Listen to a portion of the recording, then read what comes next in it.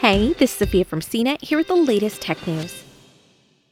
Leaders of Facebook, Twitter, and Google will return to the congressional hot seat Thursday to discuss misinformation and disinformation on their platforms.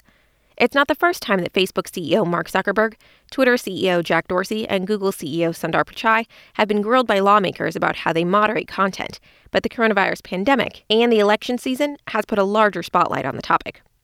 The virtual hearing comes as U.S. lawmakers consider new regulation that could put more pressure on online platforms to do a better job of combating lies. The House Subcommittee on Communications and Technology and the House Subcommittee on Consumer Protection and Commerce are holding the joint hearing. Democrats, civil rights groups, celebrities, and others have scrutinized tech companies for not doing enough to address this problem. At the same time, the platforms are also trying to fend off accusations they're censoring speech from conservatives, which they repeatedly deny. The hearing is scheduled on Thursday at 12 p.m. Eastern Time and will be streamed live on the House Committee on Energy and Commerce's website, as well as on CNET's YouTube channel. Facebook, Google, and Twitter will likely outline all of the steps they've taken to curb the spread of misinformation and disinformation, but that probably won't be enough to satisfy lawmakers. The companies have labeled misinformation and directed people to more authoritative sources of information, both during the 2020 U.S. presidential election and the pandemic, although it's not clear how effective these efforts have been. Facebook partners with third-party fact-checkers to flag misinformation and says it will show these posts lower within people's feeds.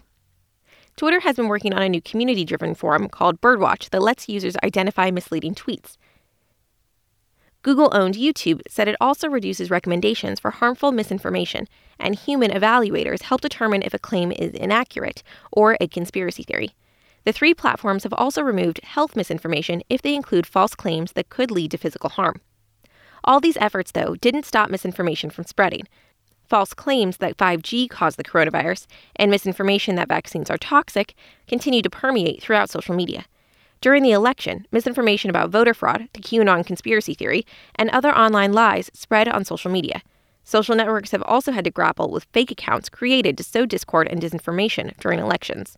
Former President Donald Trump was also notorious for spreading misinformation on social media during the election season. All three platforms suspended Trump because of concerns about inciting violence, following the deadly January 6th Capitol Hill riot. Facebook's oversight board is currently weighing whether to keep Trump's ban in place.